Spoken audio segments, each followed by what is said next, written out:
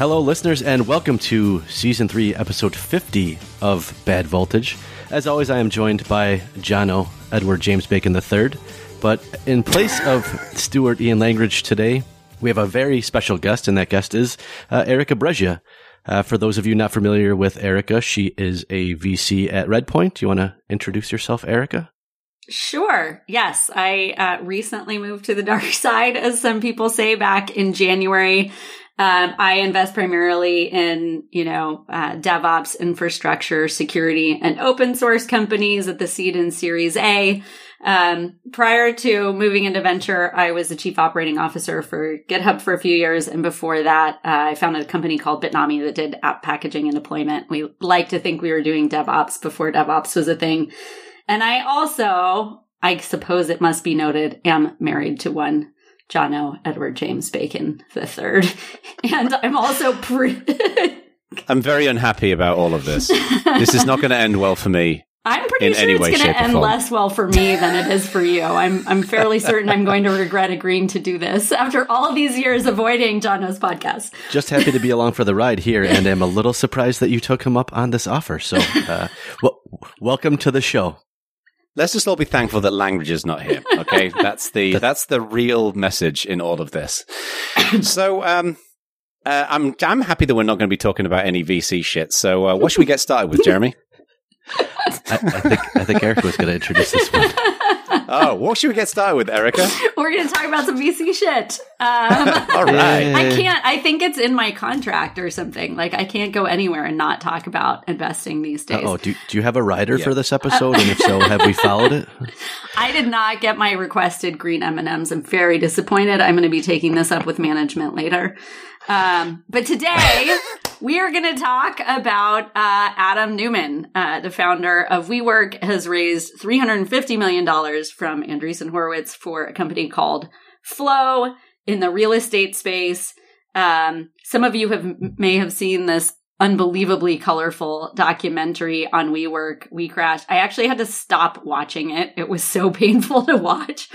But obviously, Neumann lost billions and billions of dollars and is seen by many as having created a very toxic culture and managing a business very irresponsibly. And he was rewarded with another $350 million. So thought that might be fun to talk about.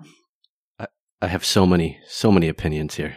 Yeah, there is so much in this. So I was doing a little bit of digging into this, a rare amount of research for Bad Voltage. And this is $350 million from Andreessen Horowitz. And nobody seems to know what Flow really is. It's something to do with housing.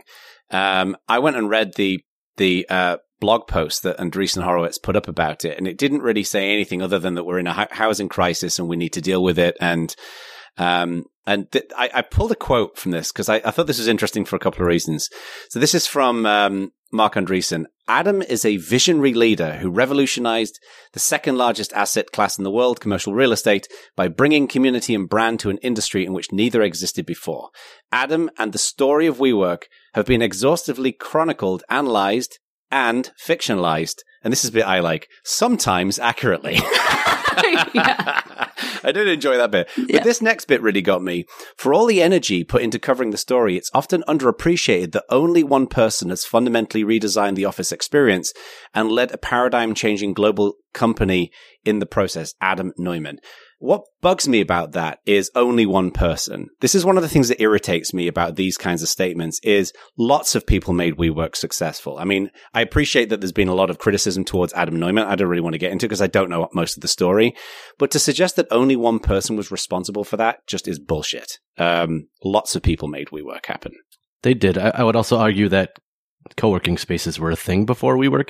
I get that having one that was larger that companies could negotiate across cities and things was a little bit of a new model. A $50 billion valuation was always asinine, and he incinerated that. What's their valuation today? Like 3%?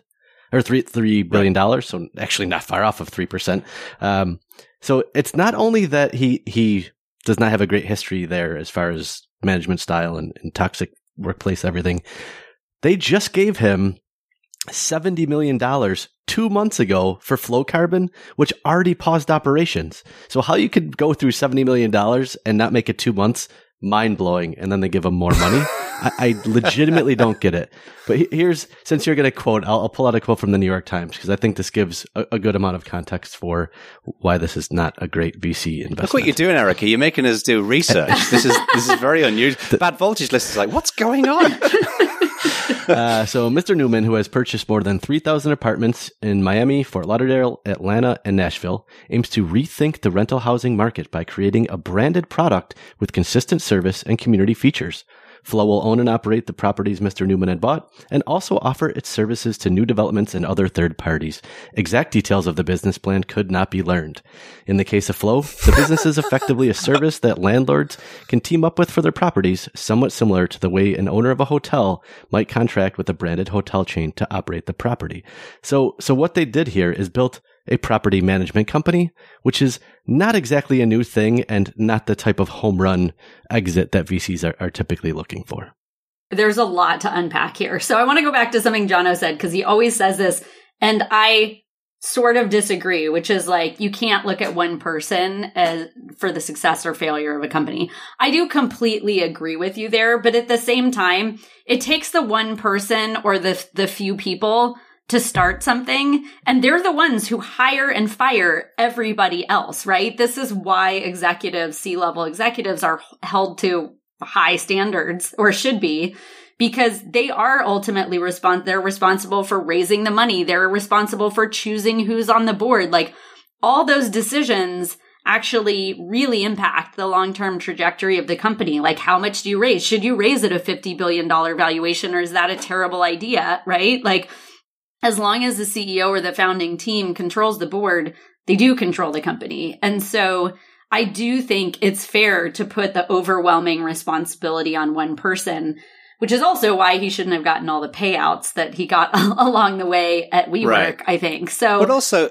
Marc Andreessen didn't say he led the charge towards this revolution in office space. He said only one person has fundamentally redesigned the office experience. And I just think that's untrue. I agree with you, Erica, that at the end of the day, the leader of a company, there's so much push there, and their grit and determination is super important. But to suggest that, I just thought that was really disrespectful towards WeWork employees. Like, many people work their ass on the line, work their ass off to make WeWork a success.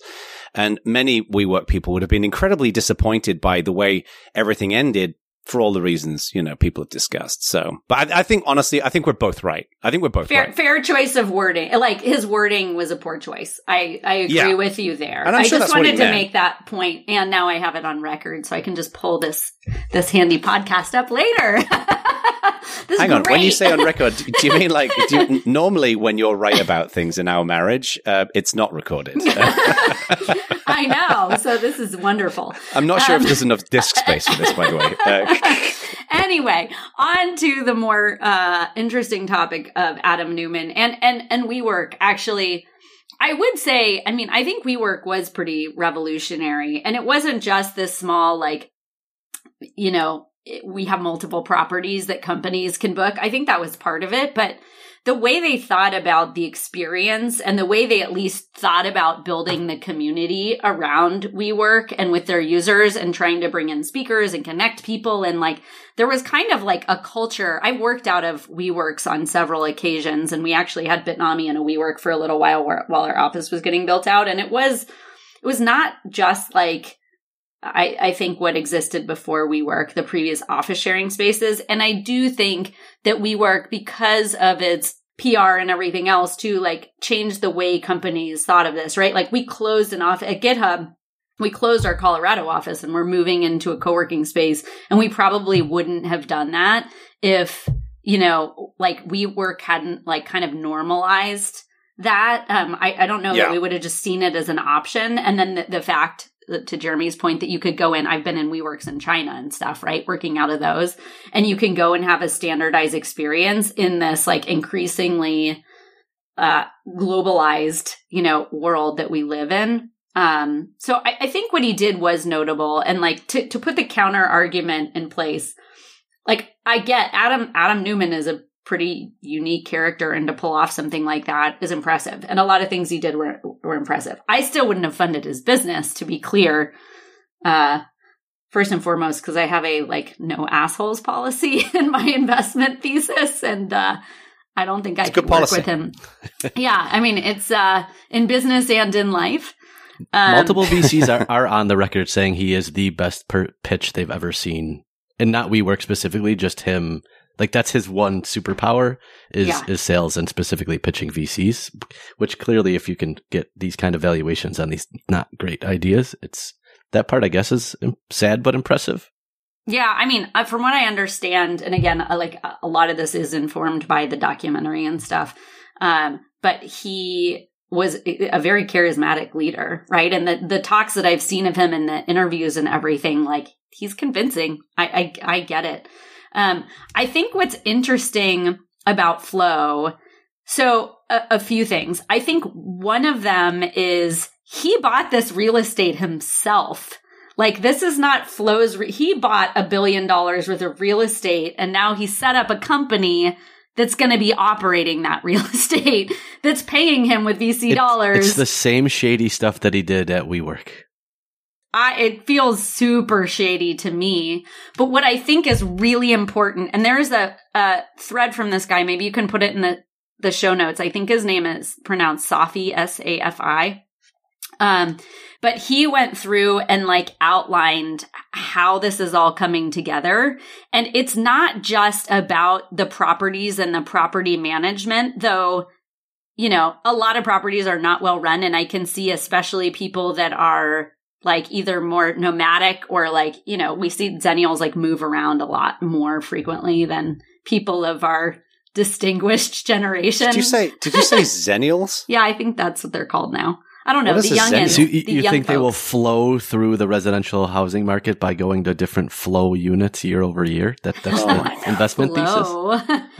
That was unacceptable. I think I could see it being the case. I mean, people are Redpoint invested. I wasn't involved in this one, but I think it's an interesting concept. They invested in a company called Wander that's building out these rental properties, but they're all absolutely stunningly beautiful. They all have really high-end Wi-Fi. They all have 1 million outlets. They're exactly what you would want if you're either a group from a company or if you're just somebody who's moving around and wants to go work from Tahoe for a week or whatever. So it's not Airbnb funded by VCs, it's Airbnb for VCs? Basically. Something like that. I mean, it's more targeted towards companies than VCs, but fair. Touche. Yeah, they even come with a Tesla, I guess. So you have a car there ready for you to drive around and stuff. There's an interesting product placement angle for that. But the point of the point of the investment thesis was really that, as people move more and more to remote work, there are a lot of people that are moving around more frequently, right? And there's even countries like Italy and Spain and stuff that have whole government groups, that are trying to attract remote workers to stay there for 3 months working. And they're literally running PR campaigns to lure people to just come and work in their towns for a certain amount of time. And so I think that was the thesis behind that. And my point is, for something like Flow, if they build a way to move your lease around so you can live for 3 months of the year in Miami and 3 months of the year in San Francisco and 3 months of the year in New York, and you're in your 20s and that you're going to get the same quality in every place, I could actually see that being really interesting. But they also have a bunch of related investments related to Flow that aren't, I think, part of Flow. I think Adam is invested in Valentech, which is this full service mortgage platform to help people buy houses. Hello Alfred, which is a property management startup.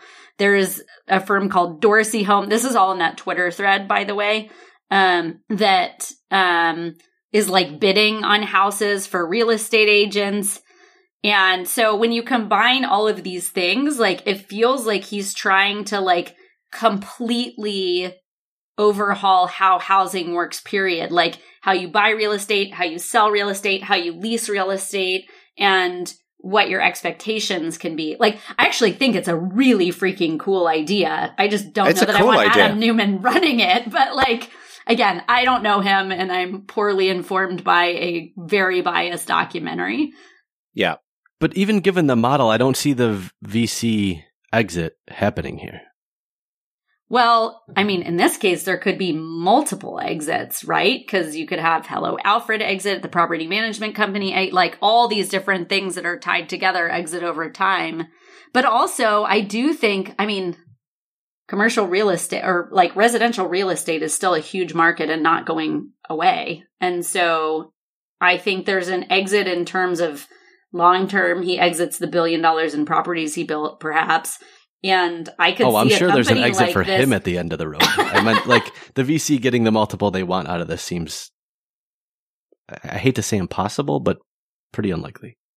I don't know. I'd have to research the valuations of like property management firms though. Like if you're operating a massive real estate portfolio across the company, I would think that there's an over $1 billion exit. Now, is there a 10 or 20 or $30 billion exit in there, which is what I would be looking for to invest? I don't know. But when people put in the bigger the check you write, oftentimes like the lower the multiple you're looking for in VC, right? It's firms like Andreessen that have billions and billions and billions of dollars to put to work. They can afford to invest in something at $1 billion valuation. They get a 5x on that. It's still a really good outcome for them. Whereas if you're writing like a $20 million check out of a $650 million fund, which would be like the case with my investments, you know, I'm looking for like, can this 30x or something like that? Because we have a much smaller fund that needs to be deployed. So we're looking for higher multiples. Also, I'm shocked that this is the largest check that Andreessen Horowitz has ever written, which you look at, like, I get Facebook was a long time ago, but Stripe and Airbnb and Okta, Instacart, Slack, like you look at all the companies they've invested in, the fact that this is their largest check is a little bit mind-blowing. I was going to say the same thing. I think that's what people have found so intriguing about this story is one, is he got invested in, and two, he didn't just get invested in, he got massively invested in. And I think it's a broken, I can understand being another founder, another entrepreneur being just pretty frustrated at this situation. And I think we all know that there's always two sides of a story, and almost certainly everything that's being communicated online about him is only part of the truth. Like there's always a whole bunch of truth that nobody ever talks about, that in many cases vindicates an individual and what they're accused of online. You know, I mean, I'm not talking about sexual harassment, things like that, of course, but I'm talking about the way people are presented in other situations. So I'm sure that he's probably been somewhat unfairly represented publicly, but still to have that level of investment in a startup, given what's happened in his company, given what's happened, it's curious to me. So yeah. Yeah. I to Jeremy's point, I did some very comprehensive research in the last 30 seconds, and the biggest property management firm has 12,000 employees, 30 offices worldwide, and a reported $26 billion under management. So like, I think you can build a pretty big company in this space. And if they have the revenue to support that many employees, they're probably doing pretty well. I mean, 12,000 employees that's more than $1 billion company, unless they're losing money, but I don't know how they'd be doing that at maybe debt or something. Yeah. Yeah. I doubt they're getting tech margins on that though, is the thing. Oh, I agree with you. But again, like one of the things that we're seeing is these like mega funds, right? There's like Coatue and there was Tiger and then they got destroyed, and Index and Andreessen is they have so much freaking capital to put to work. Like if you have billions and billions and billions of dollars to invest, there's only so many places you can deploy that capital into, right? So yeah, you're not going to get the same VC multiple. But again, like if they can turn $350 million into, I don't know, $3.5 billion, if they could get a 10x on that, which like maybe is, I mean, tough, but not completely out of the realm of reason, like feels like a reasonable bet. Again, like I would just have a hard time wanting to go into doing business with someone like that personally. It was a hot VC topic though. There was a lot of debate, like, do you fund the asshole or not? Again, sorry. I'm sure Adam Newman is, or however you say his last name, is tuning into this too. I'm sorry. I keep repeating that. I actually don't know. Maybe you're not. He's a regular listener. Yeah, I'm sure. Yeah. It's at the top of his list of podcasts, right? Obviously. Yeah, obviously. Mm-hmm. Yeah, well, we'll see what happens. So, what's next? What do you want to talk about, Jeremy? Why don't we go to something a little bit lighter? So did you see that someone entered an AI generated art into an art contest at a state fair and won? The title of the article from Ars Technica is "AI Wins State Fair Art Contest, Annoys Humans." That is a great title. Kudos. A synthetic media artist named Jason Allen entered AI-generated artwork into the Colorado State Fair Fine Arts Competition and announced last week that he won first place in the digital arts category. So he used Midjourney, which is a commercial image synthetics model available through a Discord server to create a series of images, and then he iterated on them a little bit and submitted the one that he likes. The one that he ended up submitting actually looks like a quite nice picture. It does. One, he didn't tell the judges that it was AI generated, which I think is where a little bit of the annoyance came in. But the one thing that dawned on me, and I did a little research, and it's funny, people thought like this about photographs in like the mid 1800s because they were like, that's not art. I have to do all this work and draw and paint or whatever it is, and you just snap a thing and it's exact replica. So there is a quote in a 1901 issue of Brush and Pencil. That is from Henrietta Klopath that says, "The fear has sometimes been expressed that photography would in time entirely supersede the art of painting. Some people seem to think that when the process of taking photographic in colors has been perfected and made common, the painter will have nothing more to do." So it's funny how things come full circle in ways that you wouldn't expect. It is. I also want to know, what was the subscriber base to Brush and Pencil magazine is what I want to know. Oh my gosh. I assume really everything back in the day was a nickel. Yeah. And they didn't have Twitter and Reddit, I guess. So you had to do something with your time. Wow, you can buy volumes of Brush and Pencil on Amazon. I just found it. Can you get the 1901 issue with this quote? Because if so, I'm buying it. I think we might be able to get that. We do not need to own that, Jono. No. If the entire anthology of Brush and Pencil showed up, you will be in trouble. I mean, I agree. I think there will always be appreciation for human created things. Like, I don't think that'll go away. I think it'll just become another form of art. I think maybe people will do more to prove that they've done it, right? Like maybe more painters will actually film the painting and you'll get like a film of them painting the thing or something. Like that's what I would do, right? I'm sure there's some kind of Web3 thing in here too. Like you can make the video of the painting that's an NFT. I don't It does raise this really interesting broader question around, I never really thought about this until you mentioned that, Eric, around how, if you're going to have competitions in the future around art, for example, is how you prove that you didn't use a computer to generate it, right? We've had this conversation previously on Bad Voltage about deep fakes, about, how are you going to be able to prove that something is a deep fake and it's not the actual person? And that almost to me seems like there has got to be a solution out there for this, is the authenticity of the original creation, which, we've always been able to figure this stuff out generally with our eyes. But now we're not able to do that increasingly. I mean, there's this. Another thing I read this week is apparently, because of course porn is the innovator in everything in tech, is now AI is generating porn. And it's more like naked pictures, but whole industries are going to be shaken up by all of this. So I think our brains will get better at discerning it. If like people that when Jurassic Park came out, people thought it was amazing and looked so realistically. And now if you look at the movie, it looks like someone moving a plastic toy around. So as it becomes more common, I think brains do adjust. What I think is interesting about it now that I'm thinking about it, and I didn't think about it when I read the article, is it's almost decoupling creative talent from creative thought. So if someone has a creative mind but is terrible at actually painting, before they had no outlet really, where now they do, which is it's an interesting decoupling. That's a great point. They did have an outlet. Their outlet was punk rock. I mean, hiring a master painter, I guess, or punk rock. Either I am neither talented with art nor creative, so unfortunately it doesn't help people like me still. But yeah, I think, art for people that are really into it is very much about the story of the collector. I think it's the same could be said for like wine and some other things too, right? Like you want to know the story of the artist or the story of the vineyard and the winemaker, whatever. And like you feel this connect. I mean, at least if you're going to buy anything of significant value, as opposed to like something you buy out of, I don't know, Bed Bath and Beyond, wherever people buy art. You could tell I'm a real art lover. Did you say Bed Bath and Beyond? That's the first thing that came to mind. Known for being purveyors of fine art, I believe. I actually haven't been in a Bed Bath and Beyond in like 15 years either. I don't know. That's where I buy all my Matisses.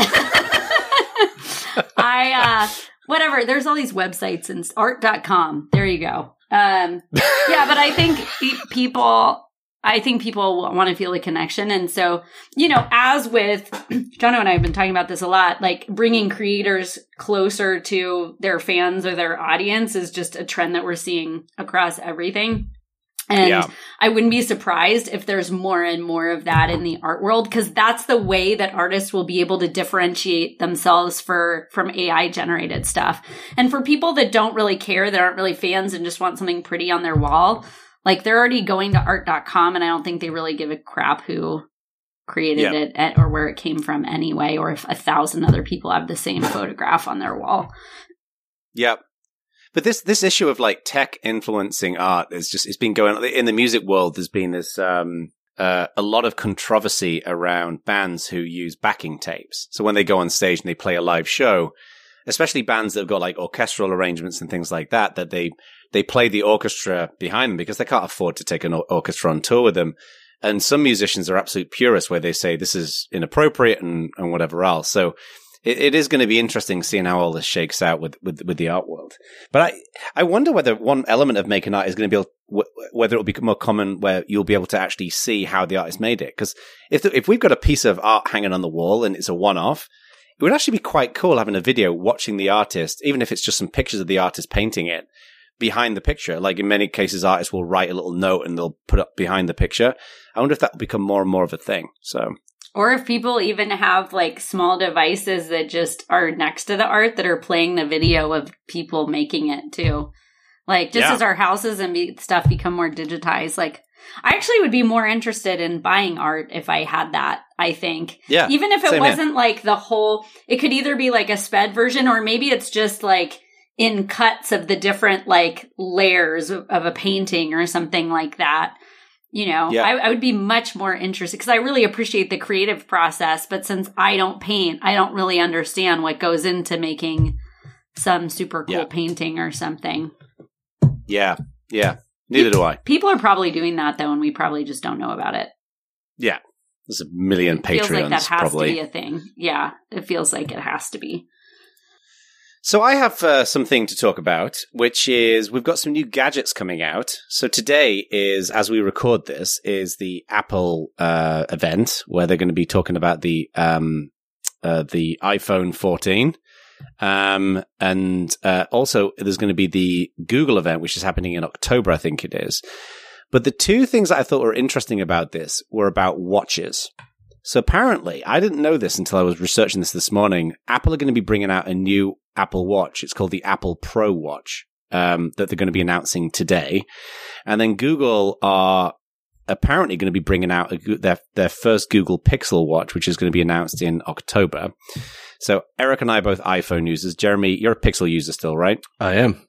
Can we pause on this? That it took me 10 years to switch over to get you to switch over to Apple devices, and then you were like, why did I? Oh my God, Erica, you were right. 10 freaking years of bollocking me about using an iPhone. And then he gets one and he's like, oh my God, this is so great. I'm never going back. And then I got him a watch for Christmas, and you'd had so many Android watches that are just like sitting around. I don't know why people were gifting you all these Android watches, but you had like 3 or 4 of them. And who knows? That was poor choices on your part, people who gifted him those watches. But then the Apple Watch now you wear every people who gave you stuff day. Yeah, as you can probably tell, listeners, a thick layer of smug appeared above the house as this was going on. If Langridge was here, he would be just just getting redder and redder by the moment. So I will say that the Pixel is quite superior to the iPhone, in my opinion. All Android watches, and I think I've owned most of them, are terrible. Right. I wonder why that is. Why is that? They are terrible. I mean, I don't know. And you had the Moto. So the Moto running watch actually wasn't the worst. For an Android watch, it was good. It wasn't quite as good as a Garmin, but that's a pretty high bar. For an Android watch, it was good. It could tell the time. A reasonable watch. The Moto 2 was probably the best one I've had, and it wasn't terrible, I guess, or as bad as the rest of them. But as someone who really likes watches, I just can't get into smartwatches. I don't know why. Yeah, how was that Tizen App Store? I actually remember you reviewed a watch. This is proof that I listened to you guys. You reviewed a watch on this show, and I listened to that episode.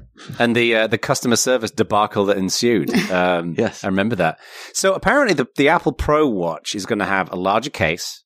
Apparently it's going to have a better battery, and they're going to have some kind of new low power mode where they say that the battery might even last for multiple days with a single charge. That would be And nice. apparently it's going to do body temperature measurements where it won't measure it all the time, but it will notify you when your temperature is elevated, which is probably arguably the most important element of that. I'm curious how that differentiates from you being out in the sun. Or whatever. The Google Pixel Watch is, I didn't see the price of the Apple Pro Watch, but I'm guessing it's going to be pretty expensive. The Pixel apparently is going to be about $400. It's going to have Fitbit fitness tracking built into it. Look at all this delicious research you're all enjoying, listeners. Which is, the fact that finally now the Fitbit Google thing is actually reaching some kind of conclusion is interesting. It's going to rock the world with USB-C. Apparently it's going to have a pretty small battery on it, and it'll do heart rate, blood oxygen, and ECG. So it sounds like the Pixel Watch is kind of going to be almost like a budget Apple Watch. The pictures are weird as well, if you've seen them. I haven't seen a picture. I'm going to have to look at it. Yeah. The most exciting thing in all of that is USB-C, because it's really annoying to have a separate charger. The rest of it is literally just basically catching up with the Apple Watch. It is. Other than the Fitbit integration, which obviously one would hope that they would do that.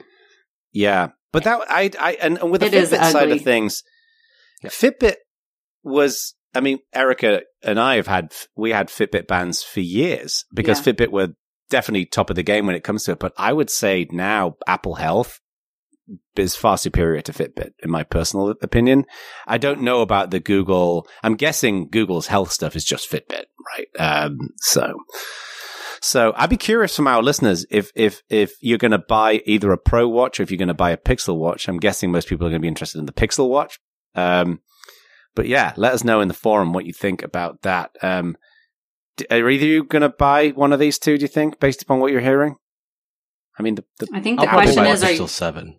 Yeah, you will? I mean, I have a 6. As long as it's not like something odd about it. Hopefully they make it a little bit smaller. That's one thing. The 6 is an odd size. Is it kind of like one of those mid-sized phones between a massive and a little one? It is, but it's also elongated a little bit compared to most phones, so it's just a weird layout. Oh, that's odd. John and I were talking about this, though, with iPhones, I don't feel like I need to buy every new iPhone. I used to, especially way back in the day when I used to use Android too.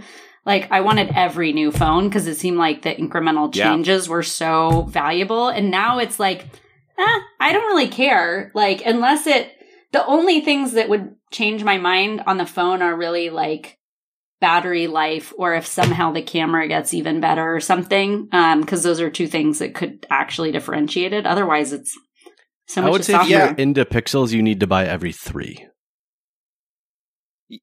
Yeah, I mean, that's about the cadence. This is on this show. Like iPhone too. I have been accused of being a vapid, breathless Apple fanboy, and this is not going to help my cause. They're not wrong. You're a total convert.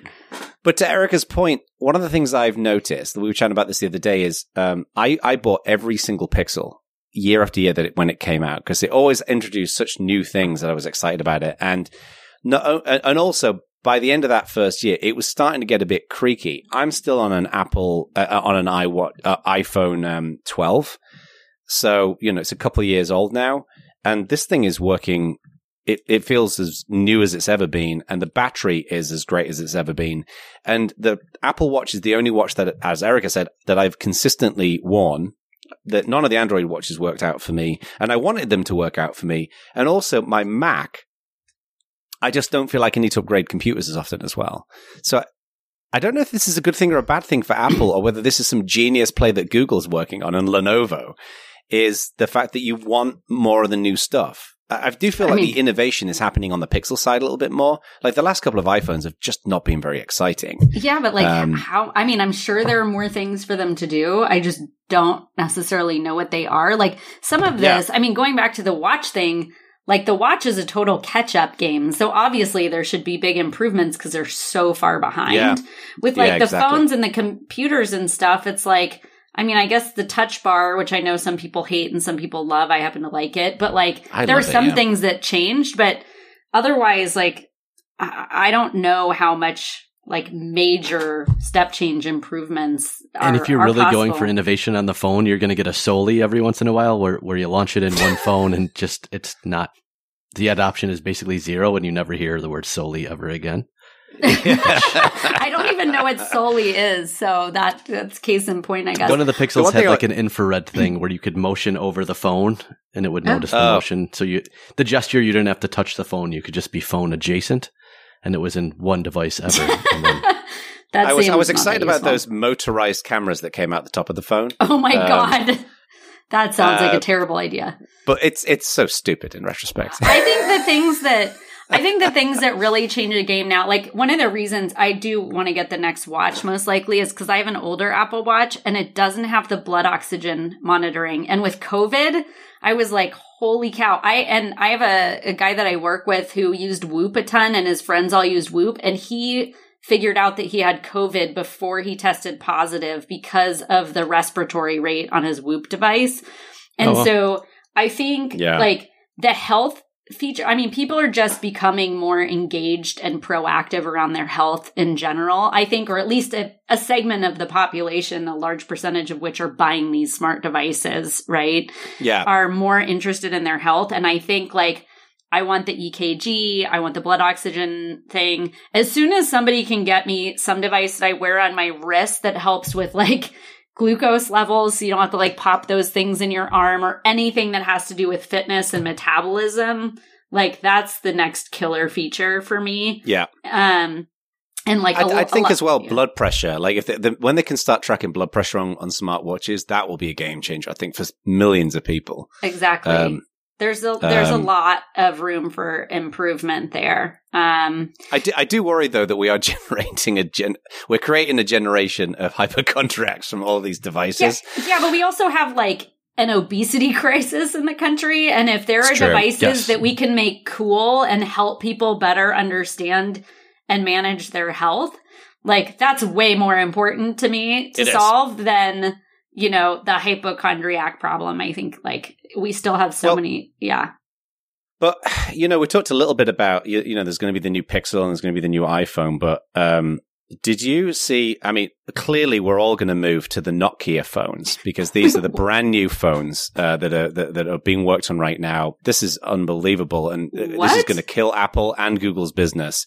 This is the replacement for the Nokia 168X phones. Okay, this is a Linux-powered numpad phone that you can go out there and maybe buy. And like all Linux phones, doesn't actually make phone calls. Like what? I saw that in the notes. Doesn't make fucking phone calls. I'm like, how is that? How is it a phone? What? I don't think it is. Who wants this?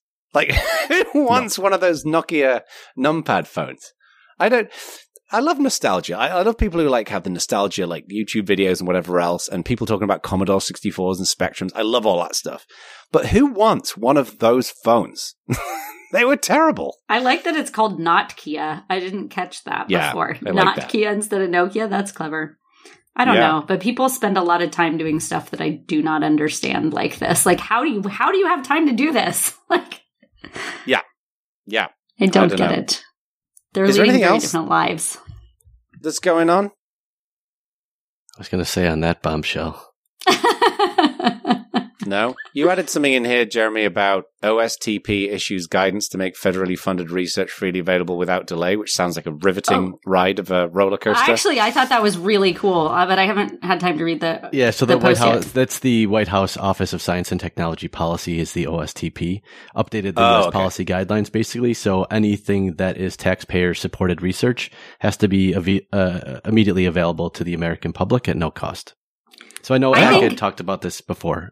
So I think that, it is an abomination that has not always been the case. It's absolutely horrific. No, a bunch of journals charge for things that are taxpayer funded traditionally. So this gets rid of that, which seems desirable. That's why I almost removed it, because while it's interesting, I'm glad it happened. I don't know that we'll have any dissenting opinions on it. Well, not a dissenting opinion, but I have some additional commentary that's related, which is actually a friend of mine who I went through YC with years ago is starting a company called MedPlum. And it's kind of like GitHub for sharing like scientific research.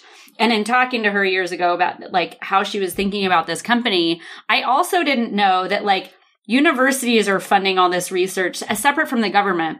They fund all this research, and then to Jeremy's point, you have to like buy the papers. But if you actually email the authors of the paper, they're usually happy to give it to you for free. Like they just want to get their research out there. But the way to get it published, like you have to publish in a journal that then people charge for, is, it's absolutely ludicrous. And I think, one of the positive things that did come out of the pandemic was a lot of the like drug manufacturers and stuff started collaborating a little bit more. Now there's this whole lawsuit that I saw. I was going to say pandemic not even over yet, and one of them's already suing the other. So one of them is already back to business as usual. It's great. Yeah, exactly. But one of my at least optimistic hopes was that this was going to facilitate more sharing of this research, because I didn't realize until my friend told me about this that like things aren't just readily shared. Like in software, you post all your stuff, not all your stuff, but you post most things on GitHub. Like people are collaborating, they're forking it, they're doing new things, right? Like I think all of us very much live in that open source world, and it's easy to forget that that doesn't apply to other parts of society. And the fact that it's not really a thing in medical research is, when we're fighting all these like global awful diseases and stuff, is super sad. So I'm glad the government's leading the way. I just hope other people follow, and hopefully her little startup is successful, because it's a problem. Yeah. Obviously. It sounds very cool. So yeah, I vehemently agree, but I still thought that was interesting. Yeah, this is kind of the worst, like Jeremy said, like this is one of the worst types of news story for our show, because we all just agree on it, and we're always trying to find things that we vehemently disagree with. But I don't know if there's anything else. Is there anything else that springs to mind for you two? We could spend 4 or 5 minutes just ranting about Ag, but I feel like we've done that for 8-10 years at this point. So yes, yeah. He had, I love looking at the way he writes things into the notes. Like, gamer arseholes drive Ron Gilbert to not talk about the new Monkey Island game because they're gargantually abusive. I believe that is editorialized. I don't know anything about this news story. He's almost certainly right about it, but you can definitely tell who wrote what in the doc, even though we do parenthetical our name in there. Not really necessary, given the three of our tones. It's pretty clear. Yeah, this is all like gaming stuff too. I have no idea. I don't understand anything about video games. I still don't understand how Twitch is such a big business. I think it's very cool, but again, clearly. Yeah. I lead a very different lifestyle. I don't have time to like sit around watching people do shit on the internet. Like I do not understand that. I was very mad at Twitch when I contributed some money towards a Twitch streamer, and they banned me for fraud. It was one of those automated things. It was like, okay, but I get it. Yeah, and people watch coding, all right, well, streaming. I don't get it. Anyway, you what? People watch people like streaming code on Twitch. I just learned this like a few months ago. I had no idea that was the thing. Yeah, live coding as well, all that kind of stuff. Like people love that stuff. Although I've said this before on Bad Voltage, I find watching John Carmack, the creator of Doom and Quake, watching his keynotes at QuakeCon where he talks about, foveated rendering or whatever. I find it weirdly therapeutic.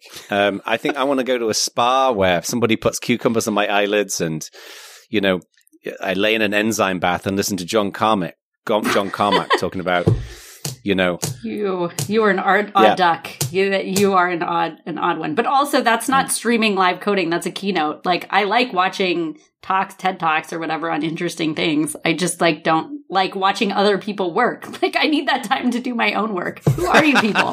How do you have time for this? It's so weirdly voyeuristic as well. Like, I mean, I don't know. People clearly like it. So, all right. Well, we are done, Erica. You were very nice. I was expecting you to be as predictably horrible and mean as you normally are in our marriage. It's all a show. All for the show. She's a wonderful human being. We'll have been married 15 years next year, so she's got great taste. Patron saint of patience. I think Jonna will very much agree that is not true. Patience is not one of my virtues. I think the patron saint of patience may be the title of the show. But Erica, thanks, lovely to have you on the show. Thank you for coming on. Thanks for joining. Yeah, this was fun. I mean, it only took me how many years to get an invite? I don't know. Yeah. I just love the fact how Elan is almost certainly quite annoyed that we didn't ask him. Hi, Elan. Love you, Elan. We love you, Elan. We kind of like you. I love you. I don't know about the rest of them. All right. He's a 6 out of 10. So thank you, everybody, for listening. Be sure to go to our forum and check out that. Let us know what you think. Especially, I definitely want to hear about what you think about these watches that are coming out. Let us know what you think about the Adam Neumann stuff. And we'll see you on the next one.